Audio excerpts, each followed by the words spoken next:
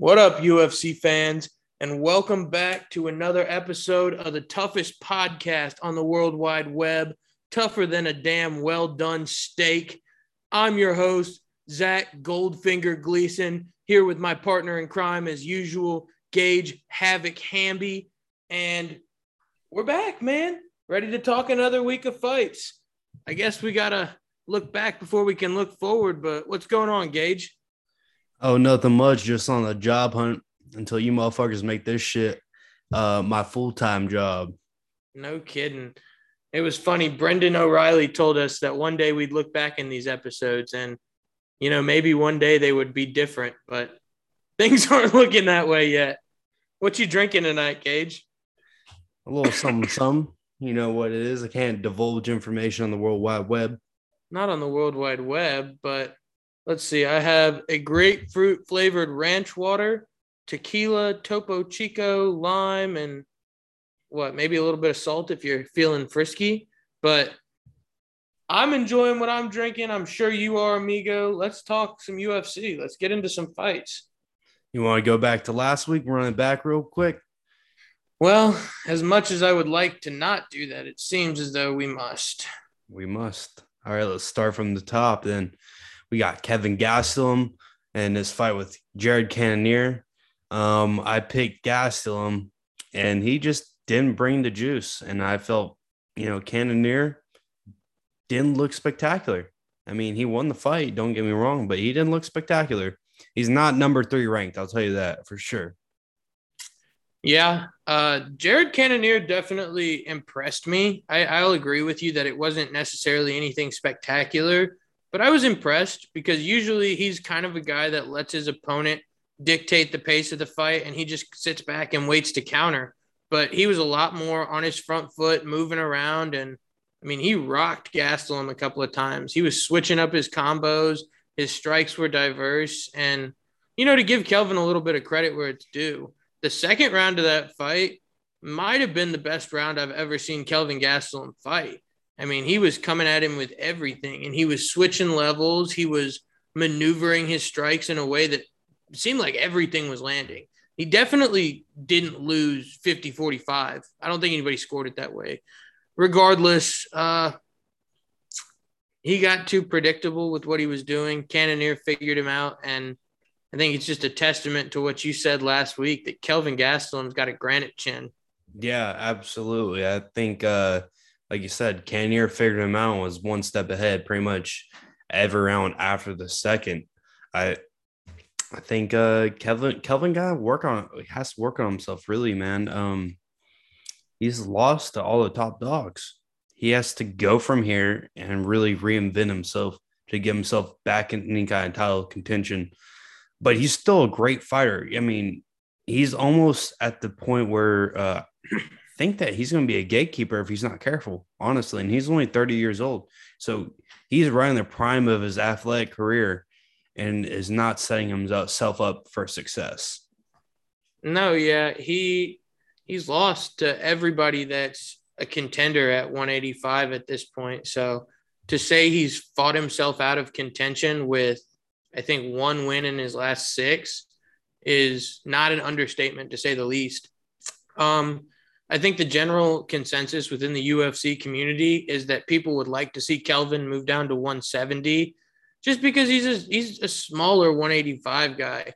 A lot of the reason you see him, you can't excuse his takedown defense against Robert Whittaker, but his striking, his reach and height disadvantage against Cannonier was definitely an advantage in Cannonier's favor.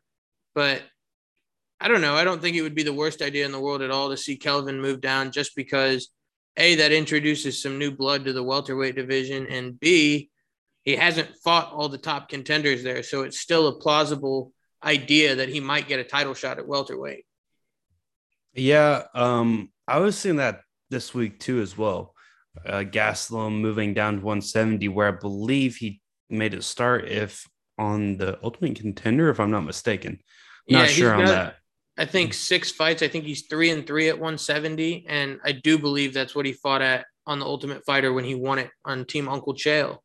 Yeah, so I think he's definitely in the mix. Could be a contender at 170, even though he has a 3-3 record. We'd have to see him, but it's like Jose Aldo a few weeks ago, making wholesale changes and putting down the hamburgers and moving down to 135. We have to see the same thing from old boy Kevin Gaston putting down them hamburgers and whatnot. But I think it'd be interesting. But has to change it up, or he's just going to become an Alistair Overeem at this point. I was about to say that would be a shame because I'm pretty much convinced at this point that if he chooses to stay at 185, he's going to end up fighting somebody that would more widely be considered to be an up-and-comer, like a younger guy. Like, excuse me, I believe Brendan Allen had called him out, and not to say that that's not a great matchup. I feel like that makes for a great fight personally, but, Brendan Allen is not the same namesake as Robert Whitaker and Jared Cannonier and pretty much everybody Gastelum's beaten. Israel Adesanya, he's fought everybody. Yeah. So let's move on to our co-main, where I believe we both got that wrong. Clay Guida came out on the losing side of a hard-fought battle against Mark Madsen. I was severely surprised by Mark Madsen's stand-up game, and he made me eat everything that I said last week and put a foot in my mouth. Holy shit. He held his ground. He held his own. I'm not going to say he's a world-class striker by any means, but shit, he kept up, and he won that fight for sure, and was winning at pretty much every exchange, No, yeah, I think we definitely have to credit ourselves to the fact that neither one of us assumed that 39-year-old Clay Guida would be gassed out and have nothing to offer as a competitor in the cage. I think Clay Guida looked a lot better than a lot of people expected, and given the fact that it was a split decision, even one of the trained judges thought that he won that fight. So I'm not completely distraught about the decision because, like you said, Mark Madsen's jab, he touched him all night. I don't think there was ever a point where he seriously injured Guida, but this fight never resorted to the mat. He never had to use that Olympic level Greco-Roman wrestling that we've seen other than to, get a collar tie. When he would reach out and grab Guida, and then when he was up against the cage, that was where those Greco-Roman skills were coming in, and he was definitely, holding that advantage over Guida. He didn't take Guida down. I don't think he took him down one time. No, if I recall. Yeah. So we might be witnessing a whole new contender, a stacked 155. I mean, phenomenal. I don't think he can keep up with the Dustin Poiriers at this point, but his grappling game is definitely there. If he keeps working on his stand-up game, this guy's going to be a menace, even though I believe he's in his late 30s. Yeah, I loved his call out. He called out Gregor Gillespie at the end of that fight, and I think that makes for a great matchup. It works him into that top 15, and, it kind of gives him another name outside of Clay Guida to say, I'm not just beating up cupcakes. I'm not just a wrestler. I'm a really good mixed martial artist. Hey, look out for down the road. I know they're a little bit different on their time pass, but Islam Makhachev versus Mark Madsen would be a banger of a fight. Honestly, like a grappling sensation. But this is a good forum to have that recorded on, because if it happens, that is a hot take, my friend. Hey, we'll see one day, but one's top 5, the other's not. So let's move on to our third fight of that night. Parker Porter versus Chase Sherman. Boy, did we fuck this one up. I don't do this very often, particularly because we're in the business of shitting on people and then just hoping they don't come find us. But I do think Parker Porter is entitled to an apology from us for what we said last week. We're sorry. We're sorry. Not that it was anything too bad, but oh man, he looked good. Like, the cardio was there, the striking was there, the head movement, man, was on point. I don't know if that's just because Chase Sherman gassed and his punches were just getting slower, so they were easier to see. But at the end of the day, Parker Porter dominated that fight, and Chase Sherman definitely raised a lot of red flags. Yeah, Chase Sherman's gas tank. Good God, I should have learned my lesson, but that was fucking pitiful, dude. I know you're 240, 250 pounds, but Jesus Christ, dude, come on. Get in the fucking gym and run on a fucking treadmill and fucking put some sandbags on your fucking shoulders. Jesus.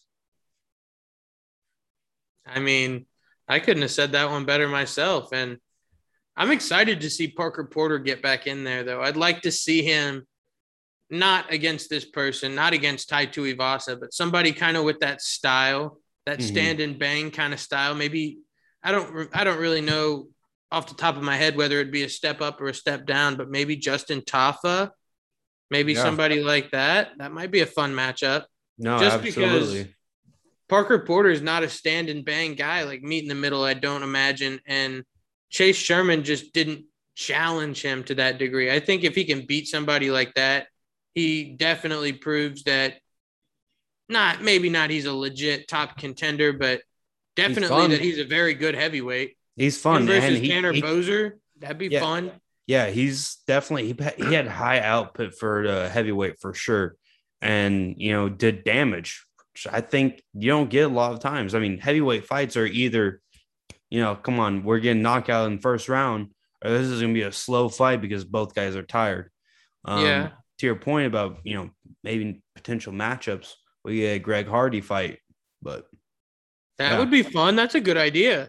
Yeah. So we'll see. I mean, you never know. Yeah, I'm trying to look it up. So don't hold me to anything here, but I do believe that I know for a fact Parker Porter set a personal record for strikes thrown, and I believe it was like 268, like some ridiculous fucking number for a guy that's that large. Like that should not have been the facts of the case. Yeah, that was impressive. His output was definitely impressive. I'm surprised he didn't put him out, though. I'm honestly kind of surprised on that. But Chase Sherman looked like a zombie at pretty much halfway through the second round. And yeah, no, I totally agree with you.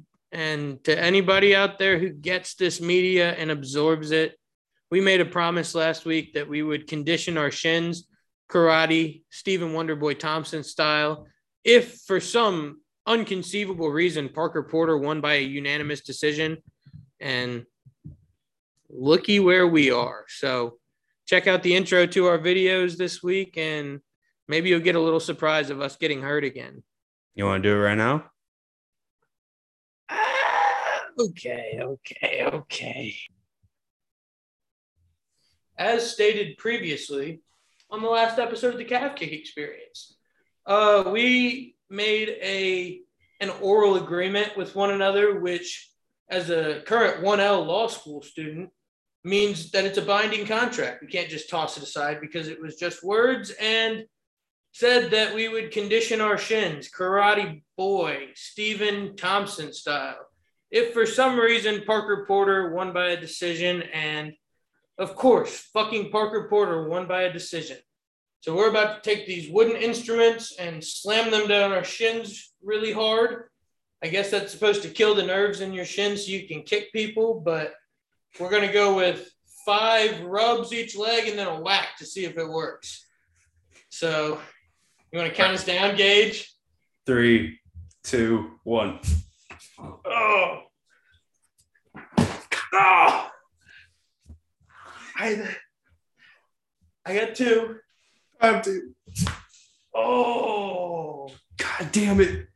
3. 4. Oh my God, dude, this hurts so bad.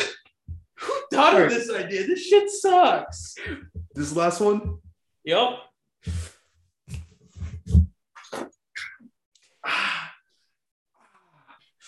Now we got to do a whack. I'll go right hand. That's my dominant hand. Look, you got a fucking bitch stick. Look at mine. Mine's fat. I don't even know what you want me to do about that. All right, let's fucking whack our shins. 3, 2, 1. Okay, I'll give you I'll give you a couple more, man. That was no, fuck you. I won.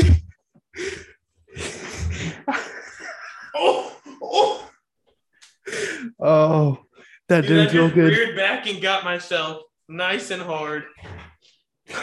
We're people of our words.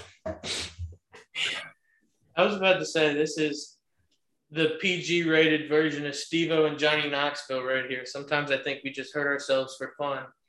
Maybe so. But look out for our Instagram page at the Calf Kick Experience for the after effects of our bruising. Yes. All right, Zach. Ready to get back into where we left off? Oh shit, yeah, let me sit down. Let me get cozy again. My leg still really hurts, so Oh yeah, this is mine's pretty much fucking throbbing. All right. yeah, we shouldn't have done that. Damn you, Parker Porter. You Yeah, owe us a fuck. podcast visit now. Yeah. All right. So where we left off last fight, submission by Sayeb Yakub Kakamenorov versus Trevin Jones in the third round. I want to pick Sayed Yakub, but Kakamenorov really came out. He showed up, man.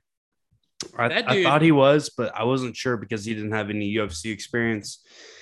But he really showed me wrong. Looked at depth in the stand-up game. Got the finish on the ground. I mean, I don't think he's a real player yet, but definitely somebody to watch out for. That dude's fucking good, man. I don't know how else to properly explain what I'm thinking. That dude's fucking good. Like everything about him, from his striking game to getting the fight on the ground.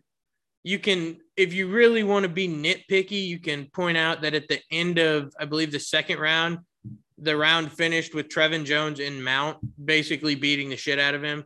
So I'm not going to say he's top 15 or he's the next coming of Khabib, but at the end of the day, the guy looked good. And I think we like to talk about Dagestan and what Russia's putting out in terms of fighters, but Kazakhstan and Uzbekistan and those outerlying old Soviet Union countries, they're putting out freaking dogs.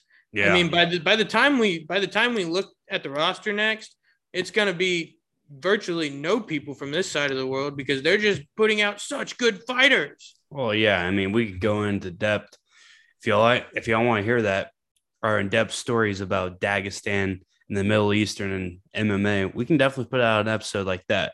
However, we're not going to do that. Yeah, I was about to say, hopefully we'll be able to make an episode of the CKE in Dagestan, but that will be no time soon. So don't hold your britches up too high. All right. Well, Trevin Jones got the short end of the stick. And he went to sleep. He went night-night too. Yeah, that was bad. What a fucking squeeze. Where we get right? The decision with Vince Pichel versus Austin Hubbard. Zach? Well, I think we pretty much nailed it just in terms of, Austin Hubbard did get a couple of takedowns. I believe it was 4, maybe 5, but he had no control. Vince Pichel, every time he ended up on the ground, got straight up off the ground. And the striking discrepancy was just way too high.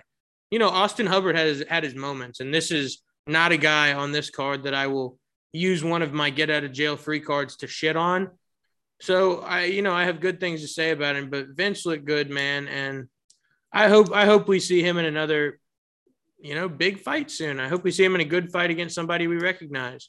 Yeah, I mean, I think there also could have been an argument that maybe Austin squeaked out a couple more rounds than the judges thought, but I think Vince pulled it out. I mean, he was the veteran fighter, knew what he needed to do, and secured the dubs in each round. But I don't think there's much else on that one, right, brother? I was about to say, what else can you say? From hell, took him to hell.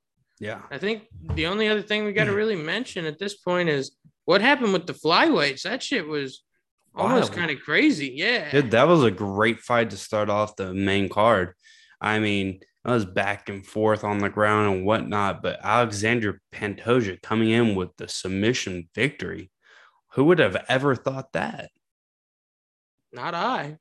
That's a damn fact.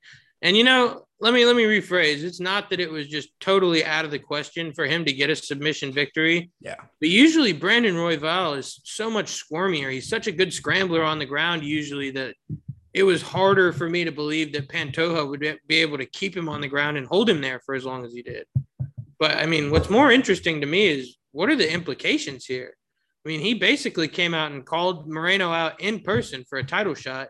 Dana White basically said they're going to make it. So, what does that mean for like Askarov or Figgy? Like, yeah, no, I gotta cut you off here because Pantoja's already beat Brandon Moreno twice.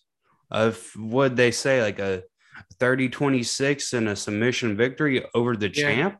So I mean, is there a matchup advantage? Does he deserve a title fight? I think he absolutely can beat Brandon Moreno, but does that mean he should get the next title fight? That was the question I posed than anything, especially because, I just let me stop myself and turn around real quick. I think it would be a crazy fight to market for the UFC, even if it's not a main event and it's on a huge pay-per-view, because I'm almost certain that this would be the first time that there was a trilogy in a title fight where the contender came in 2-0 against the champion. Absolutely. Couldn't agree with you more. Like, I just think it's good business. And truthfully, if we're talking about guys that are not historically great at making weight and guys that should be in a number one contender fight, Askarov versus Figueiredo, I think, answers a lot of questions at 125. I mean, even if they wanted to make a interim belt like they did a couple of weeks ago with, the meaningless belt that Cyril Gahn got versus Derek Lewis. I mean, shit, come on. That's hollowed out gold. You could do the same thing for Figueiredo versus Askarov. I mean, at the end of the day, what this comes down to is some sort of, we don't run Grand Prix in the UFC.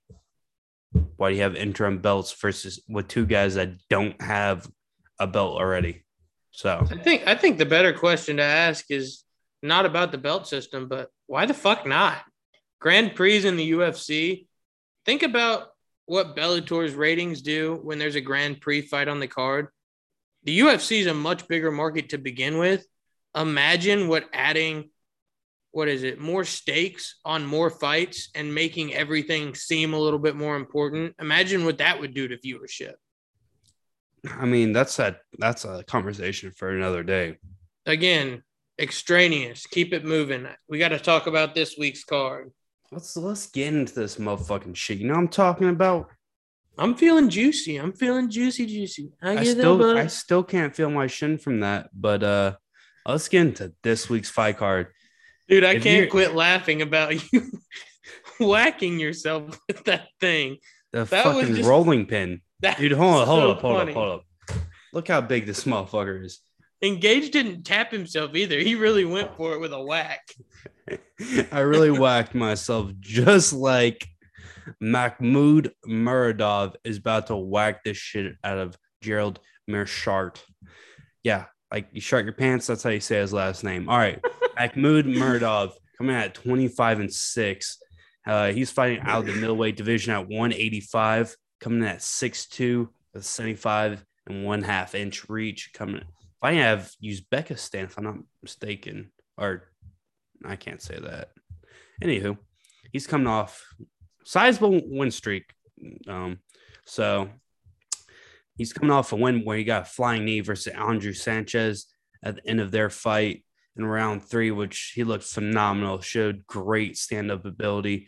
He has all the tools that you need to be a contender in this weight division.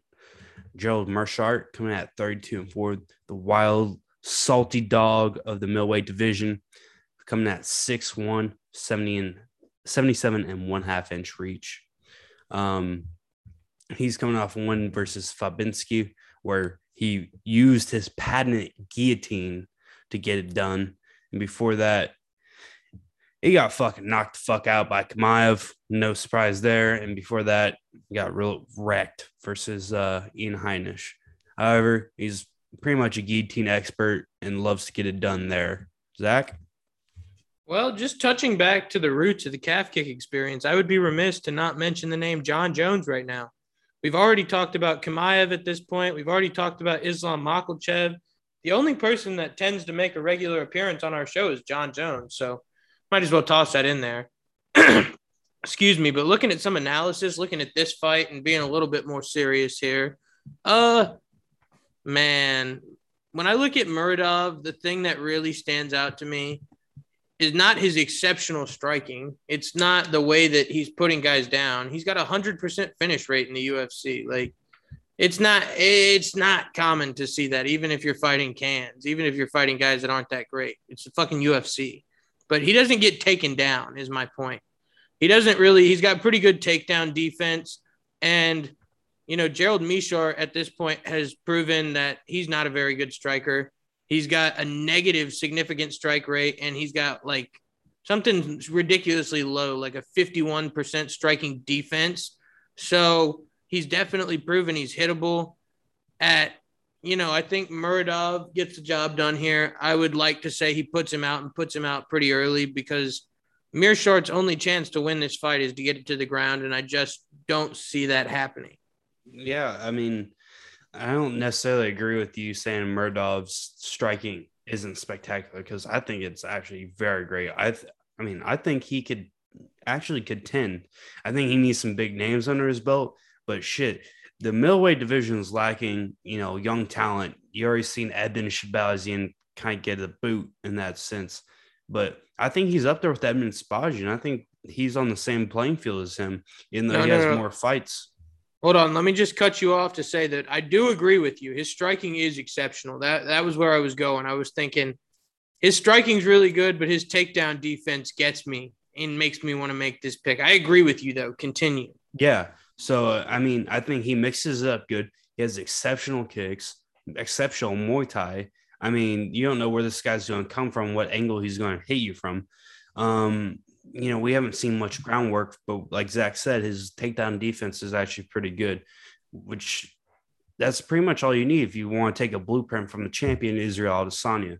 He's not taking anybody down, but he has good takedown defense and gets it done on the feet. So you got to take it from that perspective. On the other side, you have Gerald Meerschaert. He's more of a one-trick pony. He's later on in his career, and he gets most of his victories by submission, particularly due to his guillotine, which is a nasty guillotine. You dive in, try to get a single leg or a double leg, and you don't, cover your bases. He's going to put you to sleep. That's for sure. But I just don't see this getting to the ground. I don't think that Meerschaert's takedowns are good enough to get Muradov down. So I'm taking Muradov here. No, 100% agreed. You mentioned Edmund Shabazian. I bring Arman Sarukian to the conversation. I think this guy's got just as much skill as any of those guys. And, I think this is just another opportunity for him to show people that, because I think he's going to leave with something very violent having happened in the cage. No, I could almost guarantee you that he's going to get either the fight of the night or a particularly not the finish of the night. Yeah, finish of the night. But let's get into the odds though, real quick. All right, where are we at? All right, we have Muradov coming at minus 450. So obviously the odd makers see it the same as us. That's heavy favorite versus plus 450 for Meerschaert. So, Zach, seeing any tasty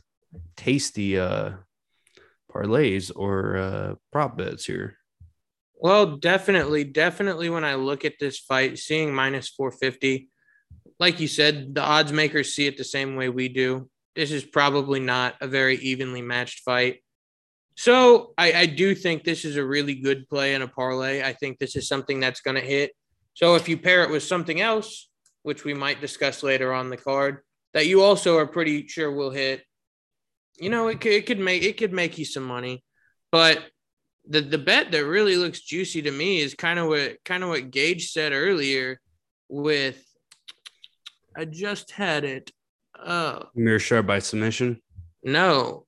Muradov by TKO or KO is only minus 150. So it's not positive money yet. And it's still pretty, it's not fantastic odds, but it's a lot more playable than minus 450 if you want to bet on this fight. Yeah, absolutely. I couldn't agree with you more. Obviously, most of the time when you're looking at somebody winning by TKO, you're getting plus money all the way through, but minus 150. I mean, I think that's what everybody thinks it is. Yeah, you could. I mean, you could do Muradov wins inside the distance at minus 185 on the off chance that maybe he rocks him with his striking and then slips a guillotine in there or a rear naked choke or something, takes the back. Once you get to the UFC, some of these jiu-jitsu tricks, everybody knows them. Yeah, absolutely. Anything else you want to mention here, Zach? Or No, I think we're good. And I would just like to mention that you should follow the Calf Kick Experience on Instagram because I think Gage and I are going to make a collaborative bet card, including some parlays for this week, some plays, and give you all a chance to just peek inside the magic without having to take the whole thing down your throat. absolutely. All right, let's move on to our next quarrel that we got on the docket. We have Andre Petrovsky coming at 5-1. He is now a the Ultimate Fighter alumni, just like our friend. Shout out to the Badger, Brendan O'Reilly. He's coming in also at the middleweight at 185, coming at 6 foot, out fighting at the USA. And, these don't matter. Honestly, these are just schmuck organizations, just like we are. There's nobody good in these. So yeah, there's not much to say about his background. And his opponent, on the other hand, Michael the Gentleman Gilmore, coming in at 6'3". This guy fucking stinks. This guy's a fucking stooge, coming in 185, 5'11". Even though he has some wins strung together, this guy fucking stinks. If you ever seen the Ultimate Fighter, Zach. Oh, is this your way of passing it to me? This stinks. These are a bunch of stooges. Oh, man. Let's see. What can I say? Michael Gilmore, I will not defame this person in the manner that Gage is doing it because I don't know if he fucking stinks. I don't know if he's a stooge, but we talked about it before the podcast, and it just so happens that where Michael Gilmore is particularly weak is where Andre Petrosky is really strong. Petrosky was probably the favorite to win the Ultimate Fighter by everybody involved in the process. If I had to take a guess, he was the first pick in the whole contest. And, my only real concern with the guy is the gas tank. We've seen him try to chain wrestle, and we've talked about it in the past. When you wrestle and you shoot a whole bunch and you're exerting all that energy, it's a pretty difficult pace to sustain. So, unless Michael Gilmore just shows the Chris Moutinho zombie heart of a fighter and finds a way to will this into the latter part of the second round and maybe the third, I don't see any way he can win this. I just imagine Petrosky's going to get him on the ground, ragdoll him around for a little while, and then rear naked choke, finish it by submission. Yeah. I don't see that happening. Michael Gilmore's fucking trash. I'm surprised Dana White even gave him a shot, especially on a main card. Like, come on, bro. Like, is the talent pool so weak? Petrosky's gonna run through this guy like yesterday's fucking leftovers. I don't fucking know. This guy is just gonna run this guy over like a fucking Mack truck. This guy's not gonna know what's gonna happen to him. I'd be so surprised if Petrosky lost. He looked great in the Ultimate Fighter this past season, but he did tire out, like he said. Other than that, I mean, dude, Gilmore looked like garbage, even though he was coming in short notice. Like, Jesus, he looked incompetent more than anything in the Ultimate Fighter. I know Trayshawn Gore's a beast, but fuck me, that was bad. All I can. My girlfriend is trying to sneak by the camera, but I don't know. All I guess I can really say on that is I think Dana White is a good person in terms of sticking to his word, because Michael Gilmore was a guy that originally did not make the cast of the Ultimate Fighter, and Dana told him, like, that's it, dude. And he said, well, what if I want to stick around and pay my way in Vegas and be the alternate? Sure enough, Miles Hunzinger gets hurt. decides to pull out, and in comes Michael Gilmore. So I think he took that fight on 2 days, short notice. So I think given the circumstances surrounding it, Dana told him, hey, dude, this isn't a real fair shot. If you do me a favor, I'll do you a favor and give you a real fair shot. But on the other hand, I think Andre Petroski is a guy that, with some little adjustments here and there, some slight improvements to the stand-up game, we could be looking at a guy who didn't win the Ultimate Fighter, like several before him, who turns into a serious contender pretty quickly. I'm not putting him in there at 185 with Brunson as a wrestler. Like, I don't think he's in that category necessarily, but I think he poses a lot of problems to some of the guys in that division that are primarily strikers. Yeah, I mean, I couldn't agree with you more. I think he has a future, that's for sure. Even though he didn't win, I think he's going to be here for quite a while. And I think Dana White understands that as well. Organizationally, I think it's reflective of that. All right, well, let's get into the odds for this fight. I'm sure they're going to be shit, but wow, what do you know? Let's move us over. All right, Petrovsky, the best you can get him is a -400 favorite, which obviously means you got to bet $400 to win 100, and Gilmore plus 425. So not looking too great on that standard. No. I was about to say, maybe you parlay Petroski with Muradov and you have something there if you toss another guy in there. But I don't know, man. Maybe it under 1.5 rounds is actually negative money at -130. You're losing money there a little bit, but I think that's a much safer bet. I think you're right. I think I'm right. I think Petroski is going to steamroll this guy. Even if it gets out of the first round, this guy's not making it through 2.5 minutes of the second round. So this fight card, I mean, some of it's going to be competitive, but like actual fight fans know that there's some heavy favorites here, and I think the favorites are going to take it today, this weekend actually. But yeah, no. That's kind of right in my ballpark to pick the favorites to win, right? But I might be riding that train too, bud. Petroski by submission at plus 140 does not strike me as a horrible decision to make either. Yeah, no. I think plus or -180 for wins and decides the distance. Yeah, isn't great either. But if you err on the side that maybe he finishes him with ground and pound punches, plus 300 for a TKO. So if you're looking for positive money, it's the difference between whether you think Petroski wins by submission or knockout. And if you're looking for just a reasonable bet on this one, under 1.5 rounds at -130 is probably your best value, unless you're going to parlay it. Yep. All right. Well, you got to hear. I think we're pretty staunch on our 2 picks so far. But let's get into the next fight of the night. We have Kevin Lee. We actually have a tough alumni, I believe. Anyway, yeah. Kevin Lee, the Motown Phenom, coming in at 18-6. This Stackhouse is coming in at 170 for this fight, right? 170. Yeah, this is a welterweight fight for sure. Welterweight fight. Fighting at 5'9" with a 77-inch reach. So he's a little undersized. He's been fighting in the lightweight for quite some time. All right, he's coming off a loss to the champion where he had some issues with his knee. And then, obviously all these guys are top competition. So he's fought some killers, especially in the lightweight division. I believe his only other welterweight fight was RDA right here and the welterweight. So we'll get into his analysis in a minute, but his opponent is Daniel D. Rodriguez, coming at 15-2. Fighting out of California, coming in at 6'1", 4-inch reach. So there's quite a bit of size there.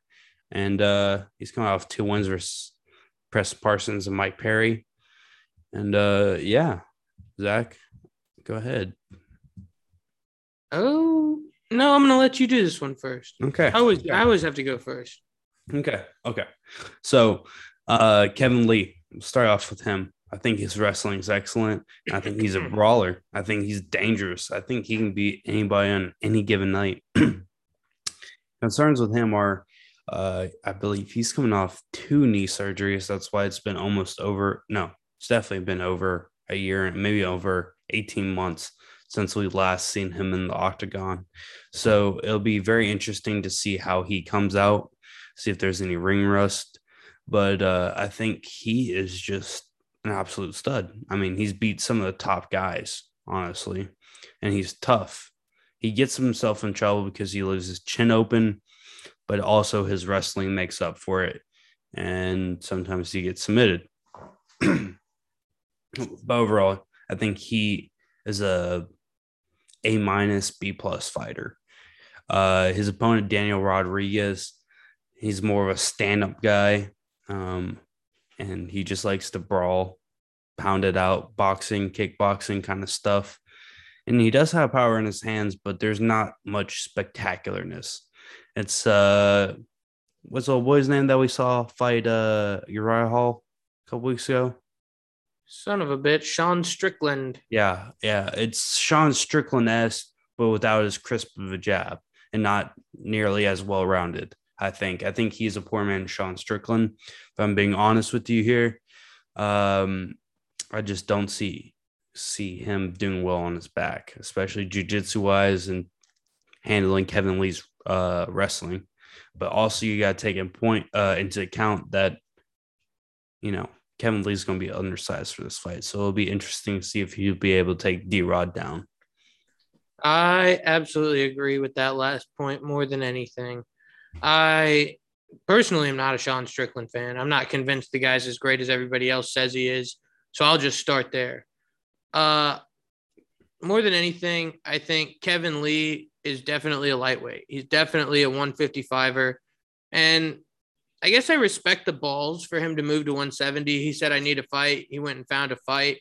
And, maybe if he comes in and performs and looks really good, he could be somebody that just based on his resume could walk into a really big fight, even if it's at 170. I believe he's ranked number 11 in the lightweight rankings. But if I have to pick an underdog on this fight, on this card, which I just feel like I do, I feel like this fight is definitely a favorable matchup for Daniel Rodriguez. I think this is a fight that he can win because, like you said, Kevin Lee leaves his chin a little bit exposed at times. He's not afraid to take a punch. But more than anything, Daniel Rodriguez's output is insane. He's got like a plus 2.8 something, if I'm not mistaken, striking differential, significant strike differential. And we just talked about Gerald Meashart, who's got a negative significant strike differential. So you have to take into account how much this guy's putting out and at the same time, how efficient he is with some of the stuff. I mean, let me rephrase. Everything he's putting out is touching. He's not wasting punches. He's not in there dancing around and shadow boxing. That's not his style. I agree with you. I think the discrepancy in the ground game definitely favors Kevin Lee, but I think I lean more towards the side of if Daniel Rodriguez can kind of maintain staying on the outside and trying to pick this fight apart, when Kevin Lee tries to wrestle him, he should just be able to get his ass to the cage and either A, defend the takedown, or B, pop right back up. Yeah, I mean, the only caveat I have to that is we saw Daniel Rodriguez have a bunch of trouble with Nicholas Dalby, who we did a co-op on the other week, and his karate style and his big stance and darting in and out, which I think Kevin Lee can do. Honestly, he's definitely athletic. And I think he's going to have the speed advantage on the feet. And I mean, it's going to be a close fight. I just think Kevin Lee's going to make this his fight. I don't think he's going to stay in the pocket of D-Rod. He's going to make it ugly, I think he might get him down to the ground, and we haven't really seen Derek or D-Rod on the ground, So no, there's definitely a huge difference and I guess a favorable level of experience on Kevin Lee's side because Rodriguez just has not fought the same caliber of guys 155 or 170, no different in that regard. But if you really, I guess, look at what it seems like to me, Kevin Lee's been training for this fight. Kevin Lee has known this fight was coming, and I can't remember exactly who he was supposed to be fighting, but his opponent pulled out, and Daniel Rodriguez took this fight. But Daniel Rodriguez didn't fight all that long ago, so I don't think the short notice aspect of this fight will be as large as it's been in the past. Yeah, he just fought in July, so I think Daniel Rodriguez will be in shape. I think he'll look good. So the short notice aspect of the fight won't matter, even though Kevin Lee has been training his ass off. No, yeah, I agree with you, but you got to look at Kevin Lee's, just report card of the fights. I mean, shit, he KO'd by Dr. Stoppage, Edson Barboza. Well, I mean, who is not the biggest guy, but Jesus Christ, if you can KO Edson Barboza and get away from his kicks and, his striking, I mean, come on, man. Like, he's one of the best strikers and the quickest. So you're telling me that if he can beat Edson Barboza, he's not going to be able to beat Daniel Rodriguez? I mean, shit, Gregor Gillespie was undefeated before he fought Kevin Lee. And Gregor Gillespie, although he's a wrestler, also a great striker too. So, I mean, most of Kevin Lee's experience has been dominating, ground game and, obviously. But you beat Edson Barboza, you get my respect.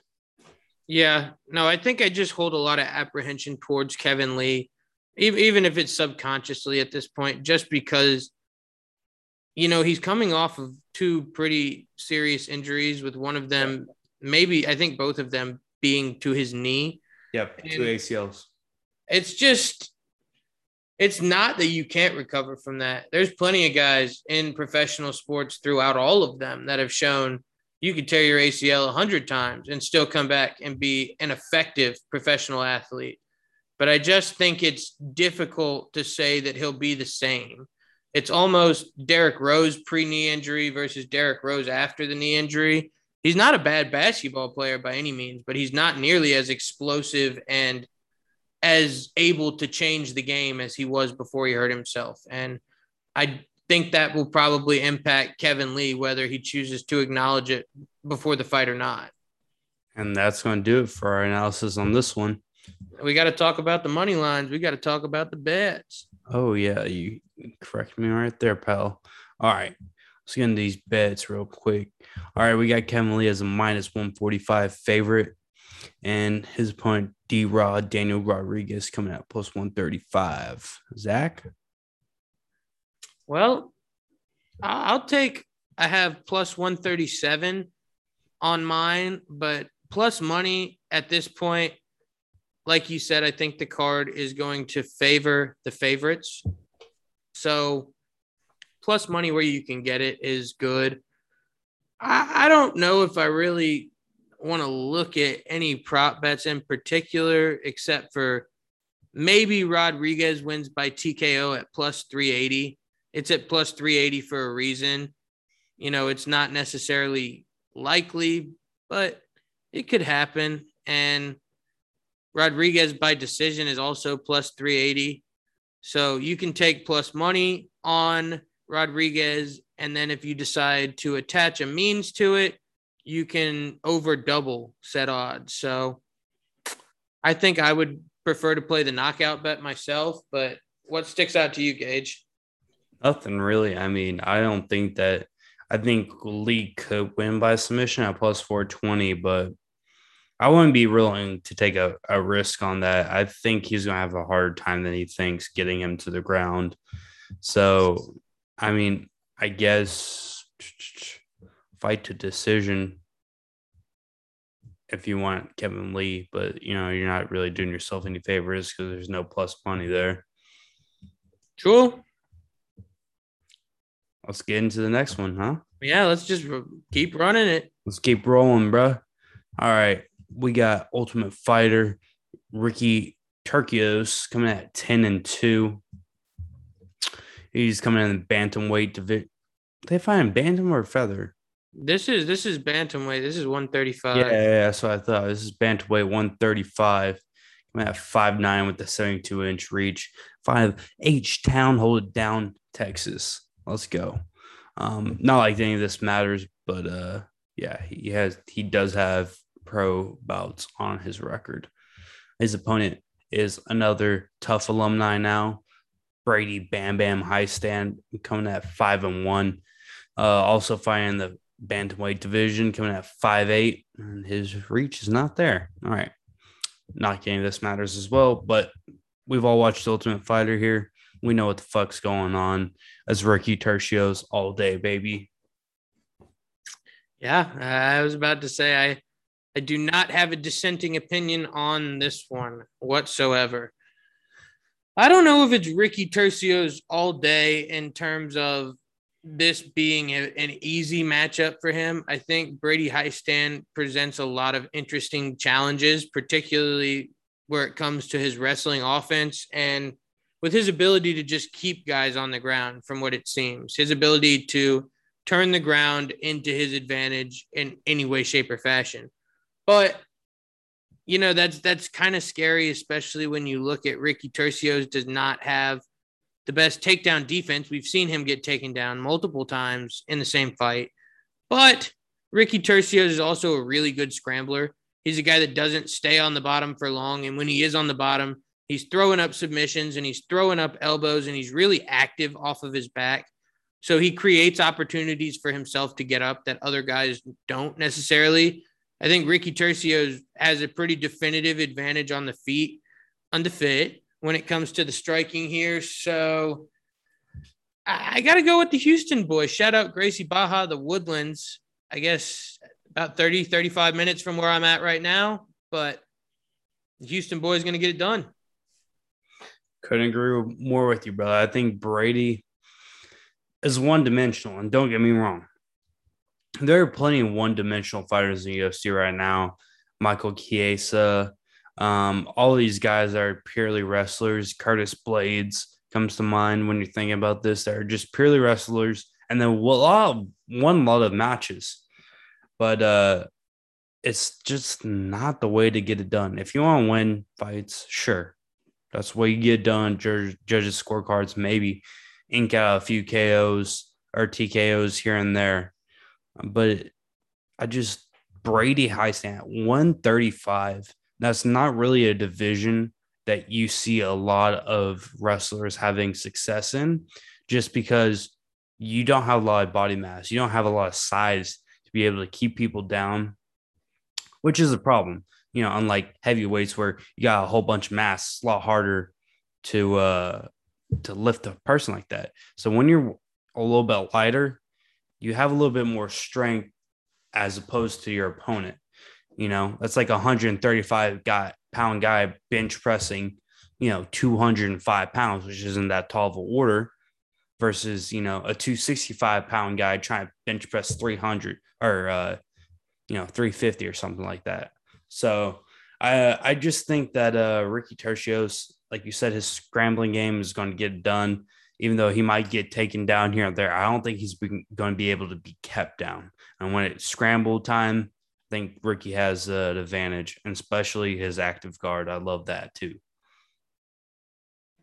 Well, couldn't have said it better myself. Let's check the odds on this one. I think they should be a little bit closer than what we've seen so far. All right, let's get into them. All right, we got Ricky Tercios coming at -159, the favorite. Brady Highstand at +145.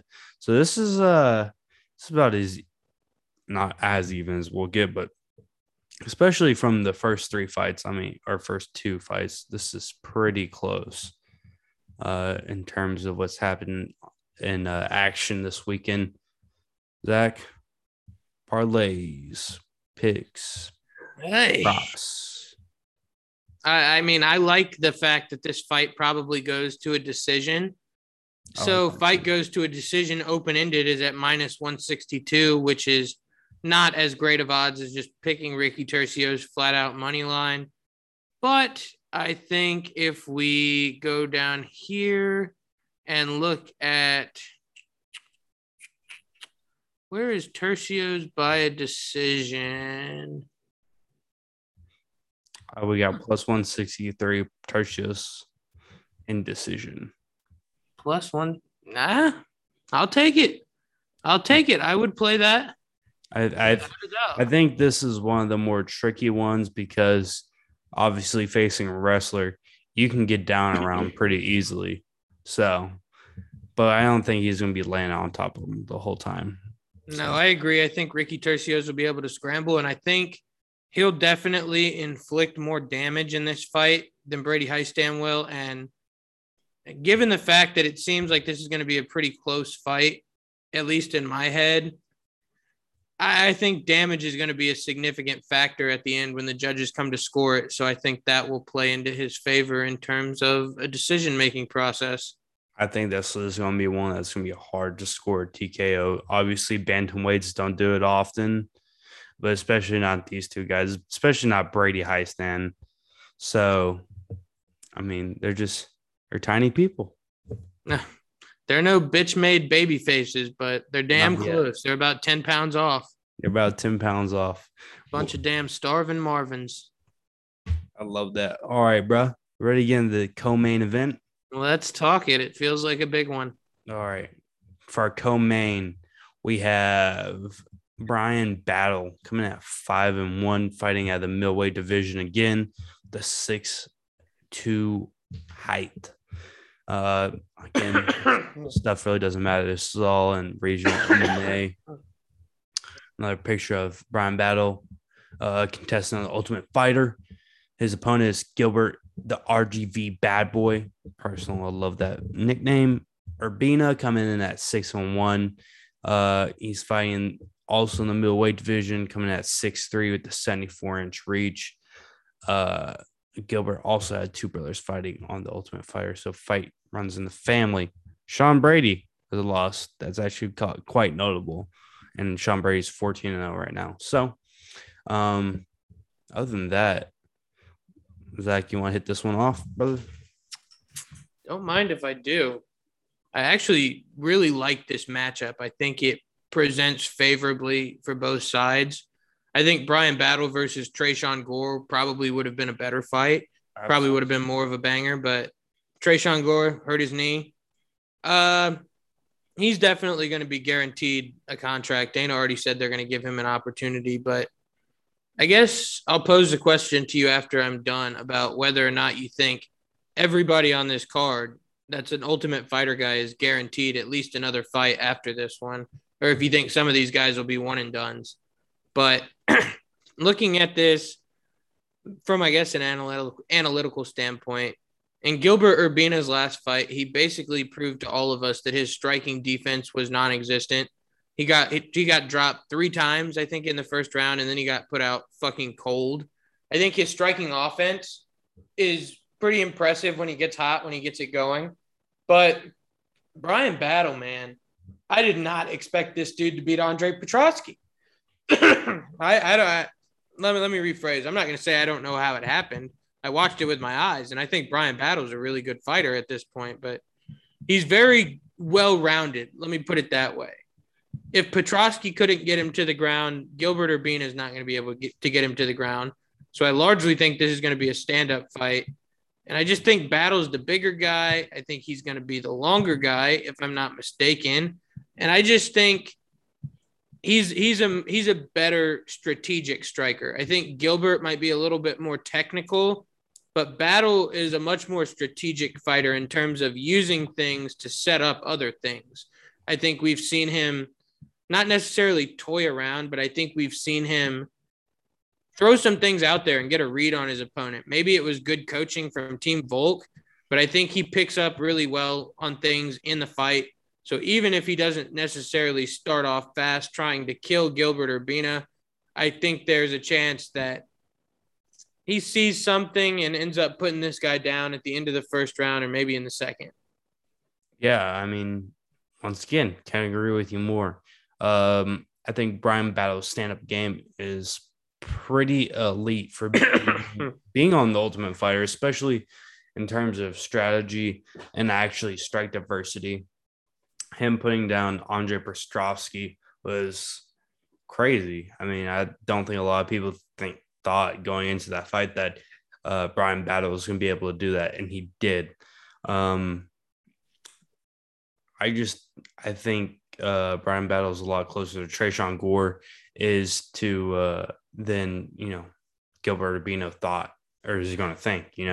If he can't handle Trayshawn Gore, I don't think he's going to be able to handle Brian Battle just because of the strike diversity. And Trayshawn Gore is more throwing 1, 2, 3s and looking for the power shots and not really hitting the switch kicks, and all the spinning crazy shit that he does. And I don't think that Urbina is going to be able to get down Battle. So I think Battle takes this one pretty easily. I agree. To the odds we go. The odds we go. All right, Zach. What? There we go. All right, we got Brian Battle coming in as the minus 155 favorite. Gilbert being a plus 140 underdog. Yeah, I think that's pretty reflective of how we see things. I think these odds lie towards Brian Battle having more value than Gilbert Urbina. 100%, especially the odds for this just opened on Sunday, actually, which is a little bit later than usual, but given the replacement, it is what it is. Brian Battle opened at minus 129, and he's now all the way up to minus 162. So like I've mentioned in the past, it seems like the money's going his way, and it seems like the trend is Brian Battle at this point. But do you see any props just off the top of your head that jump out at you? Well, seeing that Urbina got TKO'd in his last time out and that Battle TKO'd Petrovsky, looking at Battle plus 500 is not bad at all. I know that they fought 3 rounds fights each time in the last semifinal rounds, but I mean, Urbina also looked kind of tired at the end of his, and Battle looked like he was ready to go by the end of the 3rd round. So I think that Battle can ink out a TKO here in some form of fashion. If not, we could go down to Battle wins inside the distance at plus 200. Yeah, no. Battle actually, he submitted Petrovsky. I think it was a guillotine on the Ultimate Fighter, but I'm not suggesting by any means that he wins by submission here. What I'm suggesting is kind of similar to what Gage was saying, is that his gas tank is good and that he finishes fights for the most part. Yeah. It's minus 115 that the fight goes to decision. So slight favoritism towards a decision. I don't agree with that. So if you wanted to play the fight doesn't go to decision and leave yourself as open-ended as possible to win, minus 105, even money, you could play the shit out of that. I don't think that's a bad bet at all. If you want to be a little bit more ballsy, I don't think the fight will start round 3. So at plus 136, I find that to be valuable. And like Gage said, the plus 500 on Battle wins by TKO. I'm not certain of that fact by any means, but I think it's within the realm of possibility, no doubt. So yeah. I think those odds are too good, especially just considering how bad Gilbert Urbina's striking defense looked in that last fight. Yeah, absolutely. I can agree with you more. I mean, I think we both don't see Urbina pulling us out. I mean, I like Urbina. He's a Texas boy, but I don't see enough there. I was about to say nothing like you hit it perfectly. No, it's nothing personal, not in the slightest, not in any sense of the word. Is this personal? But I just think Battle's got too many elements in his game, and I just think everything about Battle is just a little bit slightly upgraded version of what we see with Urbina. I think he's just a little bit more well-rounded, and I see him getting the job done. I haven't really thought on who I would matchmake him with next if he does win, but, I definitely see, like Petrovsky, this guy having a pretty, maybe not significant, but lengthy career in the UFC at that. Yeah, absolutely. I think Brian Battle gets it done for both of us here. Now let's get into our main event. Let's fuck shit up this week. Let's fuck shit up this week. I love that. We got our boy Edson Barboza coming in at 22-9. He is going to be fighting in the featherweight division this time, coming at 5'11" with a 75-inch reach. He is coming off 2 wins, that beautiful KO versus Shane Burgos, and another one versus Makwan Amirkhani. I mean, if you also look at his record, Jesus Christ, this guy went through a murderous row. You got Habib, you got Kevin Lee, you got Dan Hooker. You got a body shot win over Dan Hooker. Justin Gaethje, he lost to Paul Felder, Dan Ige. Dude, this guy went through the who's who of both divisions, and we still think he got it. We still think he has some juice. Friend of the show, by the way. And then on the other side, we got Giga the Ninja Chikadze coming at 13-2. This kickboxing expert is coming at 6 foot, a 74-inch reach. Quite big for this division, as well as Edson. But, this guy, I don't think he's lost since he's been in the UFC. And he's known for his Giga kick to the fucking liver, where I called that wrong against Cub Swanson earlier this year. RIP to that bet. But Zach, go ahead. Well, looky where we are. The main event. The tables have turned. The tables have turned. Oh, man, I was still not standing with complete certainty as you were reading the statistics and the records right there. I was still not 100% sure who I was going to pick. Excuse me. I think that this is about as close of a fight as is in existence. I think this is a really great match to make because both of these guys' strong points, both of their, areas of strength is in kickboxing. Both of them are stand-up fighters. Barboza might be the hardest kicker in the entire UFC promotion. But you look at, I just got to note that I picked Giga for the Cub Swanson fight, and I did some pretty extensive research because I had never heard of the guy. And for what he lacks in mixed martial arts record, he makes up for in professional kickboxing record. Kind of like an Israel Adesanya type. He kickboxed a ridiculous number of men. So I think where everybody sees Barboza finding this revival at 145 that he didn't have at 155, it's because he's got a strength advantage over a lot of these guys, and he's just pummeling them almost. Not in terms of wrestling, not in terms of up-close combat, but just those kicks are deadly, man. Calf kicks, thigh kicks.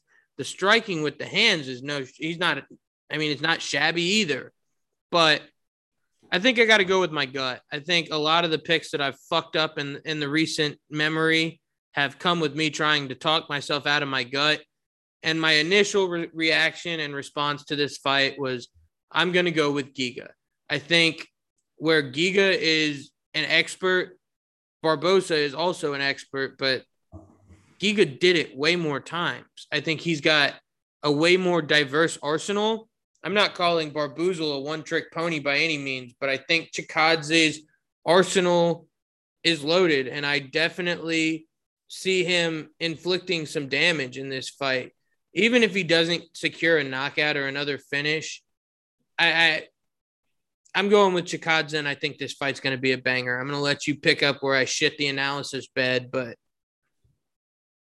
All right. Like you said, I think both are excellent kickboxers. I think they might be the best 2 kickboxers at 145, almost no doubt in my mind. I do think that, the leg kicks of Barboza are going to get to Chikadze. I think that he has probably some of the best leg kicks in the entire UFC outside of probably Justin Gaethje. And then he couples that with a spinning back kick where he's knocked out multiple people and also a nice flying knee. His handwork also superb. But his real calling card is his legs. Giga Chikadze, on the other hand, is known for that liver kick, which he puts people down with like nothing you've ever seen. I mean, it's preposterous how hard he kicks these folks' livers, and he's very strategic in that, and he knows what he does. He switched southpaw to orthodox a bunch of times to pull you in and try to entice you to come in and switch stances to where he can target that liver. And he's very, very good at it. I mean, you get caught slipping once, he's going to slip that, and it's going to cripple you. Um, just go on YouTube and Google, Giga kick, and you'll find it plenty of times. Other than that, I mean, I think Giga Chikadze can do it because of the fact that when he switches to southpaw and loads up that left kick, it's going to be coming into Edson Barboza's orthodox stance, and he has a tendency to keep his stance high, especially when he's getting targeted to the head a lot. So that's my analysis. Yeah, I think this is a favorable matchup for Giga, just in terms of one of the areas we've seen him relatively untested in is the ground game, the wrestling. I'm not sure if we can say definitively whether it's there or not, but I don't think that Barboza is going to pose that question for us on Saturday night.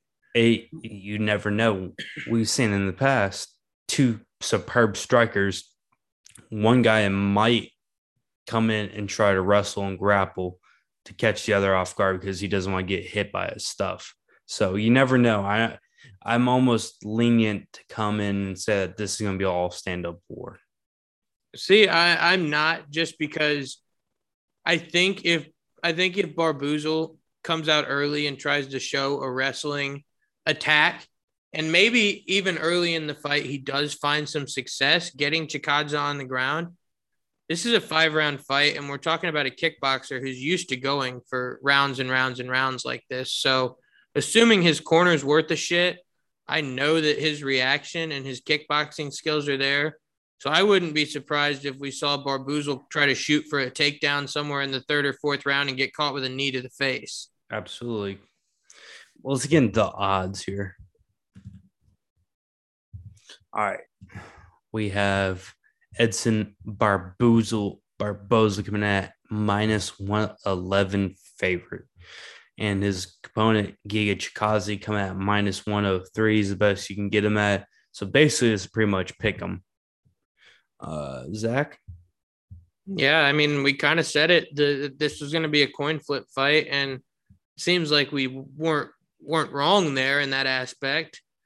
The odds seem to favor that the fight is not going to go to a decision, which I don't know. Kind of like Gage said about his stance on wrestling being a factor in this fight. I'm almost lenient to say that the fight doesn't go to decision. I would not be surprised if this was a hard-fought war that went for 5 rounds, and both of these guys ended up bloody and battered. But I don't know in terms of an over-under where I stand on where that finish would come. So I don't want to play any of the fight will or won't start unless I'm not doing it. But Chikadze by TKO at plus 240, it could play. And then where is Chikadze by decision at plus 360 could definitely play. I'm just going to stay away from this one completely. I don't know who's going to win. If it's going to be a TKO, if it's going to – this is a minefield for me. I think Giga Chikadze is going to win, but I'm staying away from this from a gambling perspective. Yeah, I was about to say this fight in particular, unless you're just going to take the money line, I don't know if I would play the props myself either, but just looking at the big picture, I haven't sat down and thought about it yet, I'll be honest. So don't hold me to more than one parlay here, but I don't know, man.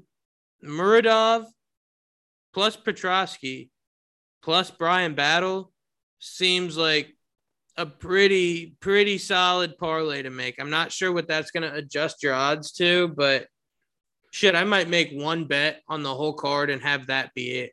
No, yeah, I could definitely agree with you in that aspect. I think those three are pretty much, gimmies in the win column, if we're being completely honest here.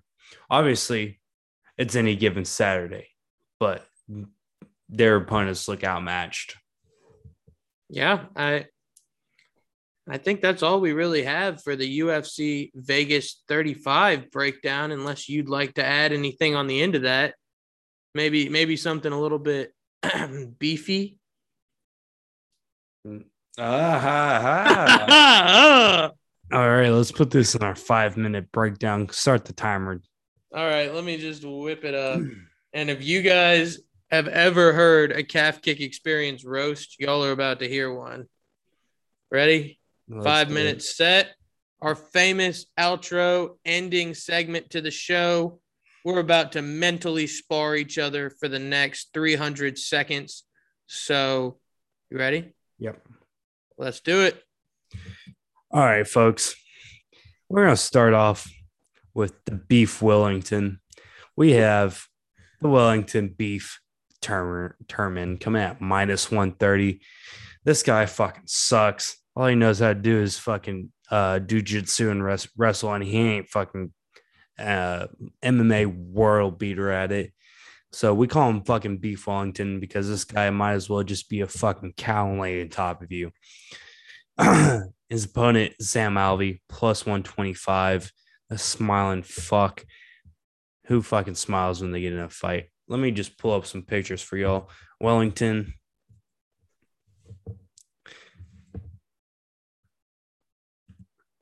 Look at him. This ugly motherfucker. Look, he fought the fucking Joker. And then there we go. This smiling fuck. Look at this. Look at this. Zach, would you like to continue with the roast? I don't know if I have much else other to say than that, if we're being honest. Beef Wellington needs to go reaffirm what he's doing for his career, because if you go back and watch our Cyril Gane versus Alexander Volkov video, we basically said it, man. Beef Wellington can't throw a punch. Beef Wellington cannot do much outside of, try to grapple off of his back, which is not a very effective way to win MMA matches. And Beef Wellington rounded and pounded through the fucking mat. Beef Wellington got freaking doggy styled by Bruno Silva. And originally I thought that was because Bruno Silva was just really good, which he is. But Beef Wellington is just a fat lard sometimes, man. And, that's not to say that I can give much credit to Sam Alvey. The smiling fuck, as Gage has nicknamed him. He's old. He's lost more than a step or two. The firecrackers that he supposedly used to have in his hands are now like little poppers you throw on the ground on the 4th of July. I don't think I've ever said this, that I'm not excited for a fight. I almost would reckon that this would bring sort of disgrace to the UFC banner, because I just don't know, man. Are they going out there to have a tickle fight or a mixed martial arts match? Is this a freaking teenage girl sleepover with a pillow fight included, or a freaking fist fight? I don't know. Maybe we'll get something cool out of this. Maybe Beef Wellington will choke Sam Alvey's head till it pops like a pimple, but it seems that the smiling bastard will live to fight another day, if you ask me. Oh, my God. Now, on a more serious note, on a more serious mixed martial arts direction, 185 is now a quite interesting situation with the reemergence of Jared Cannonier.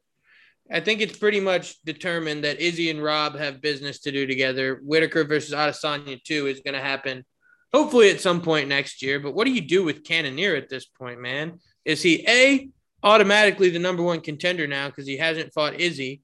B, he gets the winner or the loser of Vettori versus Costa? Or C, he gets the winner or loser of Brunson versus Till? Where do you stand on that one? I think he gets the winner of Brunson versus Till. I I know Costa was supposed to fight him, and I think Costa would have won it. So I just don't think Cannonier is that great, to be honest with you. I mean, I don't think he's an elite. I think Darren Till's definitely better than him. I think Derek Bronson's better than him. I think Costa and Vittori are better than him. I definitely think Whitaker is better than him. I think he's like the sixth guy in the division. You know, I don't know. I think he's maybe as good as Derek Bronson. Yeah, He's I a agree. gatekeeper at best. I think Cannonier versus Till would make for an interesting stylistic matchup at this point. And, on the off chance Cannonier can beat Till, I don't think he can. I'll just be upfront about that. But Izzy's very keen on, I don't want to do rematches anymore. I want to fight guys I haven't fought yet. So I think he's eyeing Till to be in that title fight here in the near future. And I think if Cannonier can get over on him, they haven't fought either. So that's not completely out of the picture either. Yeah, I mean, I think Izzy is going to have a claim to fame in that middleweight division for a long time because it just doesn't have the up and comers. I mean, Vittori, yeah, he made his way up through pretty quickly, but that was it. There's nobody else. Shabazian got shut down. Where's Izzy's up and coming opponents? I don't know. Kevin Holland, maybe. No, he got beat twice. Yeah, I don't know. I mean, maybe Chimaev moves back up, but that just seems unlikely at this point as well. Does he have another fight coming up soon? Chimaev? Yeah. Fights the Leech on the UFC 266 card. He's the featured bout. He's going to demolish the Leech. That Chinese fucking bastard is going to get his shit kicked in by the fucking Middle Eastern. I'll tell you that right now. I'm fucking betting the house. You absolutely cannot say that. So I think that's going to wrap up another less than serious edition of the Calf Kick Experience. I'm Zach Gleason. That's Gage Hamball, and we're signing out.